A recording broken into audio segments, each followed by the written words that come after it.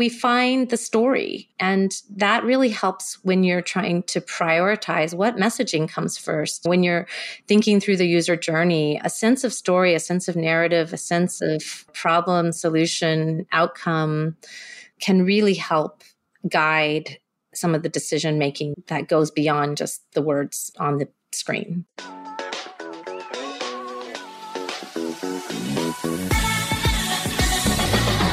This is Writers in Tech, a podcast where today's top content strategists, UX writers, and content designers share their well-kept industry secrets.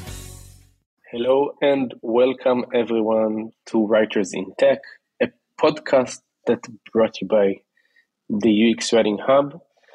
This is actually the 100th episode of the podcast Writers in Tech. And I couldn't be more excited to have here my guest for today. Her name is Jenn Shreve, and Jenn is a content design lead at Google. And she's here with us. Jenn, how are you? Hello. Hi, I'm good. How are you? I'm pretty good. Excited for our call for today. Thank you for coming. It's a pleasure. So before we'll start, tell us a little bit about your background and how did you find yourself doing what you do? I'm going to age myself right from the beginning. When I graduated from college, the internet was very, very young, very new. And my college newspaper was one of the first to have a website of any kind. And I was just immediately fascinated by the possibilities of communication in this new medium. And so that led me to get my first job, which was at a website called salon.com. I was like one of the 9th employees. And I was an assistant editor and I did all kinds of copywriting and things. But I was as interested in the technology that was kind of creating it as I was in kind of the things I was writing about. And so I've just had a career where I followed my passion. So I ended up being a technology journalist for many years, writing about the industry. I then moved into a mix of what we would call UX writing today. No one called it then, and copywriting. I ended up working in the creative part of digital advertising. So I ended up doing everything from making like 8-bit video games that you could play in a banner ad to videos. And in that time, I kind of dipped in and out of Google, I would like to say. So this is actually my 3rd time there, but I was a freelancer the first 2 times. Actually 3 times. And then I converted finally to full-time and ended up in UX, which again, I had been kind of doing all along, but had never really called it that. And there I've stayed. I really love it. That's amazing. What a journey. And I know that you have also background in journalism, right? So at some point you did journalism as well. Yeah, I still do my own writing. I had really started out writing essays and I've gone back to that. So I'm actually an early riser. I write in the mornings and occasionally when I'm happy with something I've written, I post it to Medium and share it on LinkedIn and other places so others can read it, hopefully benefit from it. Do you have some kind of a trick or tip to be consistent when it comes to writing, especially in the morning? Yeah. Something that I'm like struggling with lately. And I'm really trying hard. I think it's a couple things. One is actually getting to know your chronotype, as they call it. So understanding just when your energy is highest and lowest in the day. Mine happens to be in the morning. And so that was kind of piece 1. But don't work against your body. Don't work against your rhythm. Find the time to devote that is best for you. The second thing is it's not willpower, it's routine. So really making a habit and a routine of something for me is the best way to be consistent and keep at it. And then the third piece of it is dropping your expectations of greatness or anything else to come out of it. It's about the practice, it's about doing the work and being curious about what comes out of that. And so I started following a process called the artist way. And there's a whole piece of this called morning pages. So you start your day writing 2 or 3 pages of just whatever is on your mind. And it's kind of like clearing out the trash of your brain. And then out of that, I was finding topics would emerge. And so then I had to make more time to start writing those down and shaping those into pieces that I could share. Sounds like a really cool process. It's an interesting point of view because some people say that in the end of the day, you should just brain dump whatever you have in your mind, and maybe that could turn out to be some interesting piece. And there are Mm-hmm. the early writers that prefer to write in the morning and the artist way. I never heard about it, and I would love to read more about it. Sounds interesting. Yeah, it's a great book. And it's not just for writers. She uses this technique for painters and all kinds of artists. But yeah, kind of it's sort of, I think it's like 5 or 8 weeks, meant to help you kind of access your creative side and start to practice and take yourself seriously, which we all could probably use more of. What do you think about everything that is happening right now with artificial intelligence and being creative? Yeah, I think it's a really interesting time. AI is a tool. It is not a human being. It has amazing potentials and amazing limitations. I think just as I started my career and being curious about the internet technology, I'm curious about AI. I think I'm cautious about it, but I'm trying to play with it every day and get to know it and correct it, because I have the opportunity to do that sometimes at my work. But I hear a lot of fear around in the industry, especially among writers. Is this going to replace us? And my response to that is I don't even think that makes sense. I mean, the AI can write some sentences and make them sound pretty good. That is the tip of the iceberg. If my work is an iceberg, 90% of what I do is not the writing, but all of the thinking and the process and the relationship building and collaboration that eventually results in those words, right? And so I see AI as, a possible tool, but, frankly, I'm less interested in its language capabilities than I am in its potential to, say, diagnose diseases much faster and earlier than people can do. So yeah, anyway, I try to excel at things that only humans can do, and use the non-human tools as support and sometimes just interesting playthings. There are things that AI can do that humans can't do. We should certainly be interested in using those things to help us.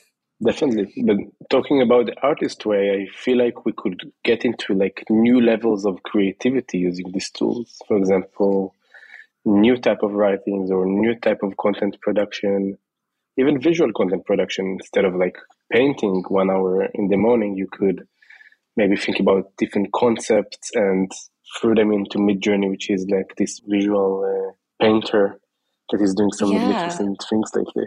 I have a close friend who's a fiction writer. She has a novel coming out next year. She's also a technical writer, and she does some programming. And this was early days, several years ago, many years ago now, it feels like. She took the contents of her discarded drafts for her fiction and fed them into a machine learning tool and created a bot that lived on Twitter. And then she had me take all of my discarded drafts of my short story collection and things like that, and she fed that into another one. And so then our bots talked to each other, and they talked to each other for about 2 or 3 years.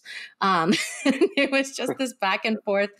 And most of it made no sense, but I recognized my vocal patterns and her vocal patterns, and just the way that we wrote our subject matter. So our little bots had taken something we had created out of our own minds and turned it into something else. And it was fun, like watching a tennis match. And I think that probably violated Twitter policy, for which I do not apologize. Well, Twitter violated our own. Yeah. The user of this app were violated many times in the past few months, I believe. Have you heard about this app named Blue Sky? I've been using it lately. No, I haven't. Tell me about it. So Jack Dorsey decided to replicate Twitter and recreate it with an app named Blue Sky. It's supposed to be decentralized, means that every person is in charge of their own. Like you can actually put your own domain over there, and that would be your user, and you'll host your own user. Mm-hmm. For now, it's invite only, so it feels like a very small room with not a lot of discussions, but it's been around for a few years now. So I just got my invite, and it's interesting. People inside of it are excited, and they say Twitter is like they say that just like Microsoft Edge is the browser that you use to download Chrome, so Twitter is the social media that you use to get an invite for Blue Sky. That's what like the comparison that people are doing these days.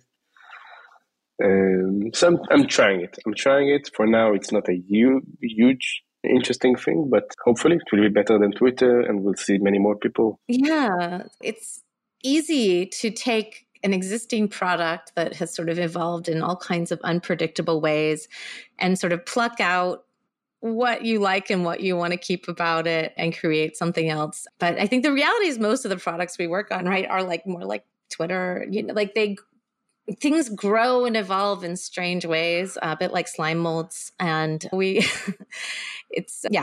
is 2020 on any product. But when you're in it, as many of us are, it's, you can't always see where it's going or what it's turning into.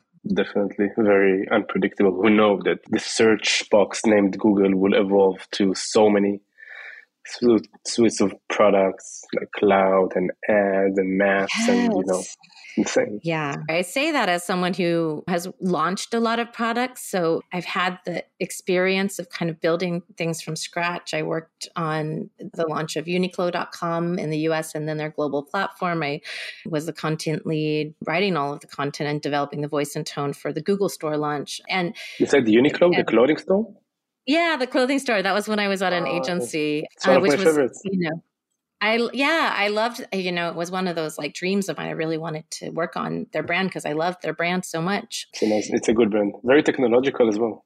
Very well. And they consider themselves a technology company, but we build these beautiful product experiences exactly the way we want them, right? And you hand them off and then you watch as they become something that you didn't expect or, they grow ugly little pockets and things, it's just the way it goes. But I'm always remarking on the care and thought that goes into launching a product and then the lack of care and that can go into maintaining it and growing it.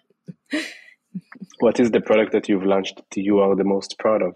That's a great question. I mean, I worked on the launch of My Ad Center for Google and we launched in October of last year. It launched to all Google users. So it was the reach of this product was really huge. And the intention is to, give people control over their personal data and as pertains to advertising. So that was a very exciting opportunity for me. I think we have all kind of lived in a world where ads happen to us, and to actually give people agency over those ads and the information that's used, I think is an important step in the right direction of putting people first. I think I'm most proud of that. And also just, the scale and the amount of, all the languages and everything. There was a lot that kind of went into getting that launch into place. But I had always wanted to work on like an experience that was generally unpleasant and painful for users, and settings, any kind of privacy settings or privacy information is that. And so I think what I'm most proud of with this project was that we really did our best to make it feel like a consumer product, like a really like smooth user experience, making the language relatable, warm, human, and understanding, helping people understand some very difficult concepts about what happens when if you click an ad and then you go and see it somewhere else, what's happening there, right? So how do you start to explain these concepts to people in ways that they can actually understand and then actually use to make informed decisions? So most recent, most proud. Nice. Sounds good. It's like when I started to do marketing for the UX Writing Hub, which is the company that I run these days. So I got to know the marketing side of things. So I didn't know that you have a pixel on your website, which is what others might call a cookie or something like that. Mm-hmm. And it's paying to you, right, in quotes. And then it's retargeting you, and companies use this data afterwards. Basically company that target you with ads can retarget you based on the data. And for me, it was really new when starting out. And I'm sure that for me, it was new. So my parents definitely are not aware to it. And my best friends that are not in the marketing industry would not be aware to it. So it sounds like quite of a challenge to communicate it to, let's say, the average Joe or average Jane. Yeah, just to everyday people. When I was a journalist, I interviewed a lot of scientists, especially I worked on a newsletter, a computer science newsletter, but the audience was donors. So they weren't people who were necessarily versed in the science. And I, have a English degree and then a Master of Fine Arts in creative writing. So I don't come from a science or tech background myself. And so I would have to find a way to get these people to tell me what they did and explain it to me in ways that I could understand well enough to explain to other people. That's still very much a part of my work today is, how does this work? I have to really ingest it and really know it very intuitively before I can make it clear to someone else what's happening and find the words. That's why I think the journalists make great UX writers, because they know how to simplify complicated ideas and complicated technologies to people that would actually, for people that could actually use it, help you to advocate for the user, basically. Yeah. And journalists are also, we find the story. And that really helps when you're trying to prioritize what messaging comes first. When you're thinking through the user journey, a sense of story, a sense of narrative, a sense of problem, solution, outcome can really help guide some of the decision making that goes beyond just the words on the screen. And you told me something really cool before we started about seeing people and not users and not as conversions, but actually see the people. So in your process, what would be the best way to communicate to people, to see that, to also internally talk with your team and always talk about the people first? Yeah. In UX, right, we have this expression, we call people our users, right? They are the people who use our products. I try to always take one step back before that and say we are all human beings, and human beings have intrinsic value that is outside of whether they click my button or not. And so because if I see people that way, before I see them as someone using my product, before I see them as someone who is an audience that I want to convert or whatever, whatever you're doing, right? How do I treat them, right? And so that might guide that in our work translates into things like, let's just say it's a shopping product, right? If I put the human before the consumer, then I want to make sure that the human being only buy something that they're really going to be happy with, that they really need, that they really understand, right? And so then how can I make sure that the product description and the way that we're depicting the photography, all of those things, how do I make sure that that person has everything they need, right? And then they decide, right? And so it's just saying, rather than trying to be deceitful and manipulative because you're not seeing the person, you're only seeing the monetary value that the person might bring you, you put them first. So it can influence all kinds of design decisions and all kinds of writing decisions. And it doesn't mean that you don't care, right? If you're doing an e-commerce site, you care. You certainly want to sell things to people, but you also want to make sure that they're happy with buying them and they're confident, so it's balancing those impulses. And I find increasingly we live in a culture where we don't see each other as human beings, and we see each other as, I don't know, through the lens of productivity or the lens of profit or, whatever it is. I wrote about this on my Medium channel. I had this encounter in a Trader Joe's in real life. And Trader Joe's, actually, if you want to talk about scaled content, right? Like they have this incredible, even their physical stores have an incredible story and content program, essentially, the way that they message things, the way that their employees communicate with customers. Anyway, but I was in this Trader Joe's and this guy was stocking cheese. And I said, "Excuse me, I'm so sorry to interrupt you. I just need to reach over your head."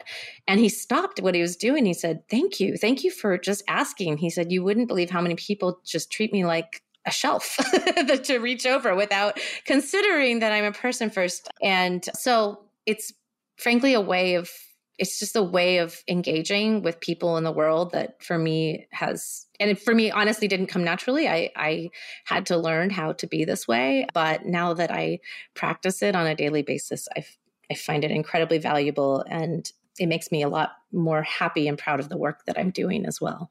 That's awesome. I did want to talk with you about growing into a leadership role as a content designer, UX writer. It doesn't matter what your title, but we have many UX writers that until not that long time ago was the first UX writers in their companies or kind of built this role in their company. And now they going into more of a leadership role. Mm-hmm. So what would be your tips for a person in that position, a person that want to grow into a leadership role, or organically, not organically, but naturally growing into a leadership role, and they need some advice? Okay. I have a quirky perspective on leadership in general. Like, I've worked in companies where, the leads will pass down the knowledge and we shall follow. I don't know. I call it leader worship. And I think it's very strange because to me, leadership is simply about the perspective that you are working from.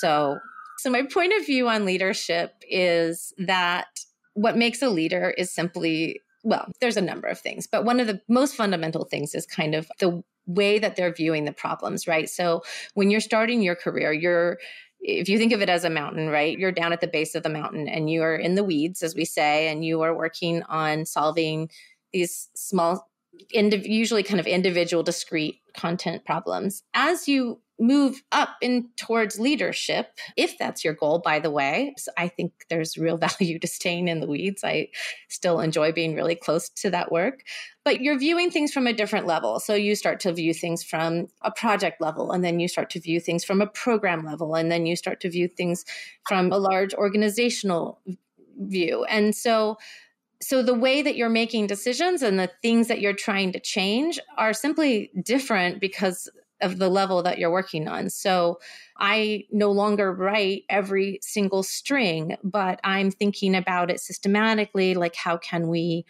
operate as a content team? How do we deliver our best work? What are the tools and processes that are going to allow that to happen? When I think about translation, how do we set ourselves up for success from the very start of the process to the end, right? That's how I basically think about leadership. So if you're interested in growing into leadership, start to expand your scope, expand your vision, start to think about problems one step above the way that you're thinking about them now. And if you're not sure how to do that, go ask someone who's doing it. What are the problems you're trying to solve? What are your motivations? Those are the kinds of questions we can ask to find out, how does that compare to the problems I'm trying to solve? What are my motivations?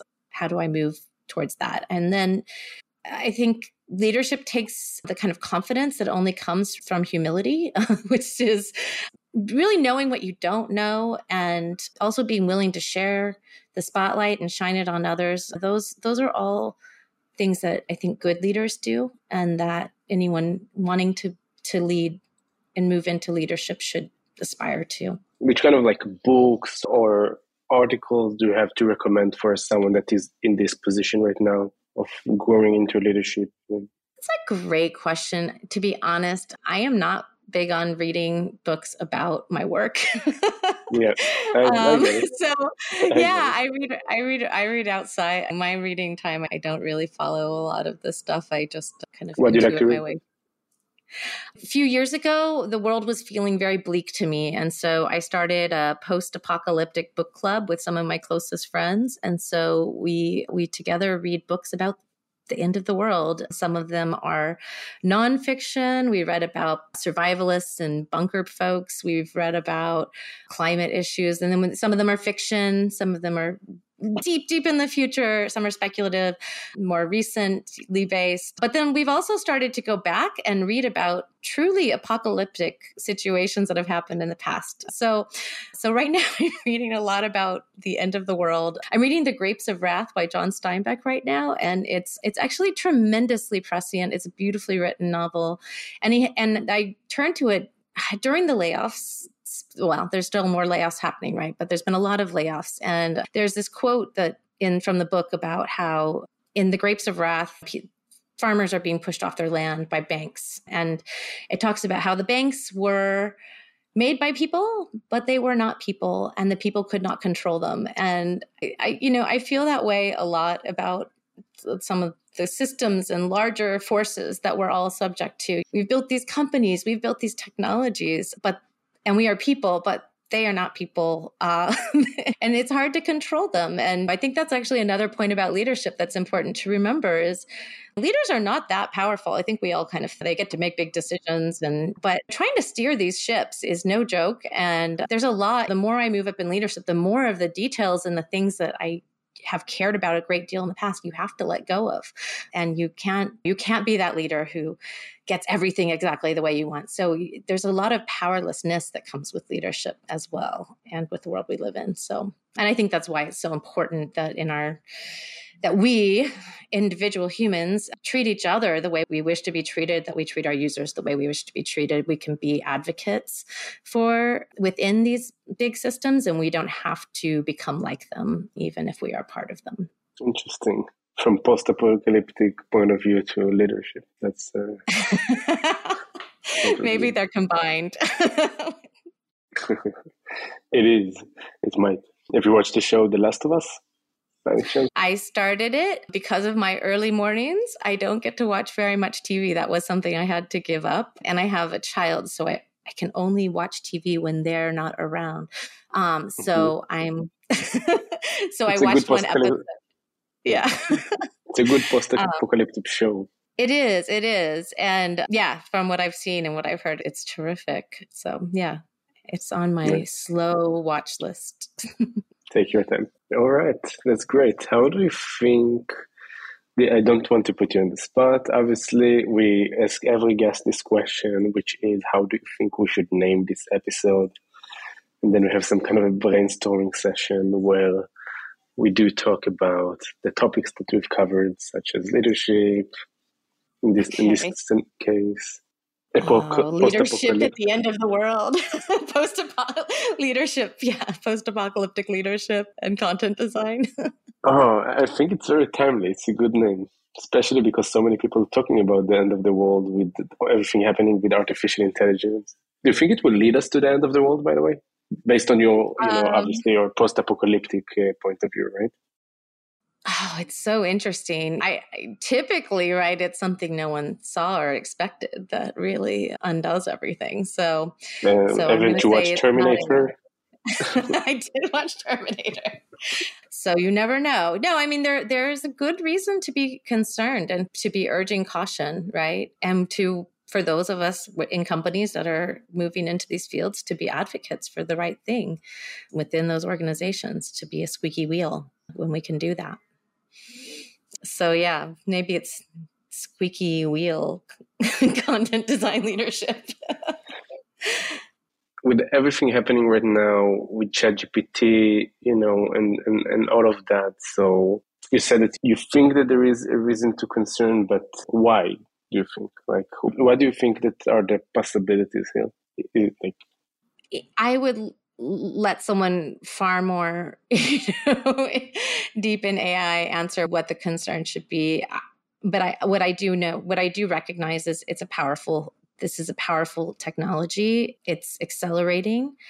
And as we've seen with like I said, I got started in my career early days of the internet. I had no idea, you could not envision where it would go and what it would do. And there haven't been a lot of checks and balances, and we're seeing both good and bad, right, come out of that in our society. So any new technology, any new tool, I think we should be questioning it along the way and but it is hard. It's hard. No one, I wish we were all powerful and had these great seeing eyes and could say, where is this going and what's it leading to? And anyone who thinks they do, for good or for bad, I think is fooling themselves and hopefully not fooling you, because I don't think we know yet. And honestly, some of these programs to me remind me of kind of like when I was a advertising creative, I did some auto industry work, right? And they have these car shows and they introduce these prototypes that are sort of fantasy cars. And they have all these amazing, they're concept cars, but they don't actually work, right? I feel that way about some of the stuff that gets put out into consumer hands for AI, right? It's sort of like, ooh, it's magic. But I don't think it's necessarily where the industry is going or what will actually get made and be supported, right? Right. Definitely. In the early days of the internet, who would guess that would have like mobile devices that, will be internet-driven apps and so on. But I think the core question we should always be asking is who is benefiting from this technology? In the case of early breast cancer detection and AI being used for that, who is benefiting? Wow, humans are benefiting and probably some companies that are going to make this stuff. That is really exciting. Who benefits from a chatbot that can write an insubstantive sort of airy email for you that says nothing in a lot of words, which is what I just did. I don't know. Who's that helping? I don't think it's actually helping anyone. So I just saw this meme of like a person writing an email with ChatGPT and another person getting this email and doing a recap of that email with ChatGPT. That said, I had a list of tests that are going to be administered to someone I know. And it was just like a bullet list, right? And I took it into Google's Bard, but similar, and just asked it to tell me what each of these tests was about. And that would have taken me like hours of time to go research. And indeed, I got a 1-sentence summary so it was the name of the test, which is what I had, and just what it measured for. Super, super helpful, super, super fast. I have all kinds of questions about where did that content come from, but it was super interesting, right? So I see potential here to benefit people. That we'll see. Wait and see. I had idea this morning to have some kind of a web app that is connected to one of these technologies of AI, where you put a URL and then it's somehow in a magical, technological way scrape the HTML or data, and then it tells you if it gives you accessibility score for screen readers. There you go. Yes. Analyze me for accessibility.